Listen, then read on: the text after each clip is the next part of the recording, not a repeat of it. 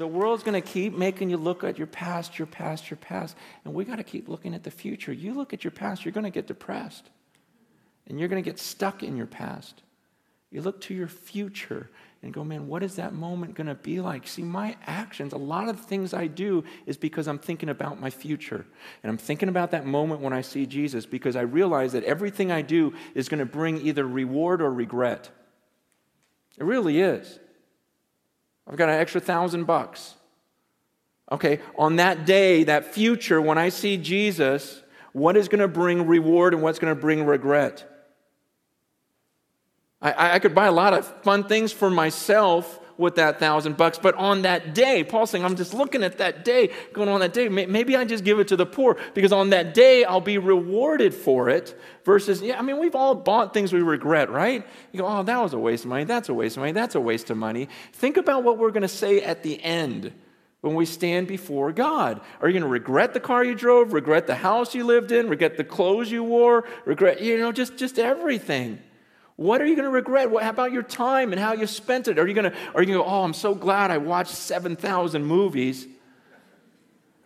Or are you going to regret, wow, I wasted all of that time down? It's about the future. Paul's going, man, what am I going to look forward to at the end? I'm going to bring an illustration that, this is like the first illustration I did. It was 20 years ago, but I can't think of a better way to explain it. I actually didn't use a rope back then. I used remember computer paper when it was all stuck together and it had the holes on the side that you had to peel off? Remember that? I remember getting a roll, and some of you guys have no idea what I'm talking about, which is crazy to me.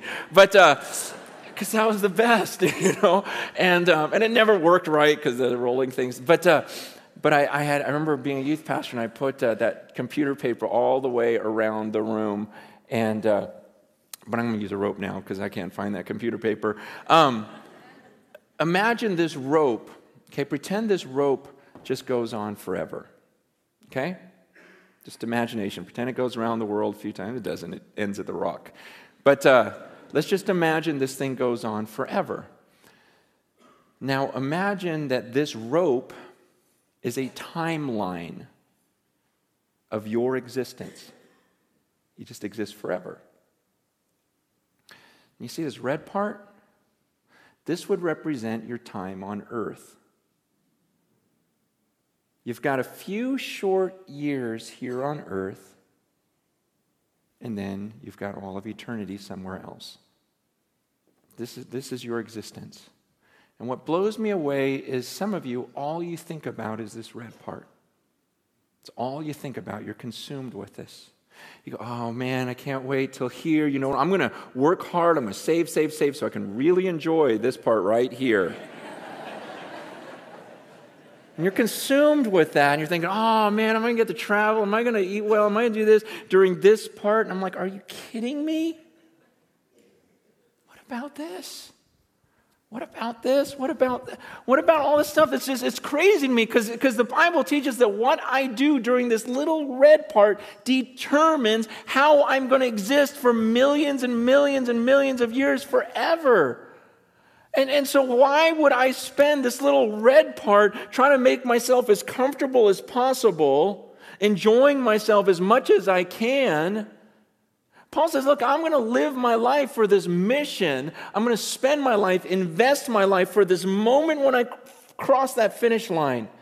See, I'm going to forget about all this stuff I could enjoy, and I'm not going to look around. I'm going to be like a runner just looking at that moment when I face God, because when I face Him, then I don't get this chance over again. We get one chance at this life on earth, and it can end at any second for any of us. We've got one chance at this, and then comes eternity. And I'm not going to be fooled. I'm not going to spend my life down here. See, people look at some of my decisions and go, oh, you're so stupid because that's going to really affect this. I go, no, you're stupid because it's going to affect all of this. Man, I'm serious. I look at the way people live and I go, wow, that is so crazy. You are so crazy. You're going to do that right now, just to enjoy right now, not even knowing if you have tomorrow, and you think that's smart and that I'm dumb? It doesn't make any sense. Paul goes, I'm not going to look around at all this stuff. And it's tempting. It's tempting to all of us. That's what I'm saying. Down here, it's crazy because everyone lives that way. Everyone lives for the red part. No one's thinking about the millions of years afterwards. It's this crazy deception that we can't get out of our minds. And Paul goes, I'm not doing that. He goes, I keep my eyes on that. I keep my eyes on that finish line, and I'm going to forget what's behind me. I'm not looking around. I'm straining. He goes, I'm straining forward. I'm like stretching forward for that mark. I'm going to pass this thing. I'm going to live this out, and I'm going to face him. I'm going to come before the judges, and he's going to hand me that trophy. He goes, I'm going to get it. And I haven't gotten there yet. He goes, but you better believe I'm using every muscle, exerting every bit about me, because I'm going to pass that line well.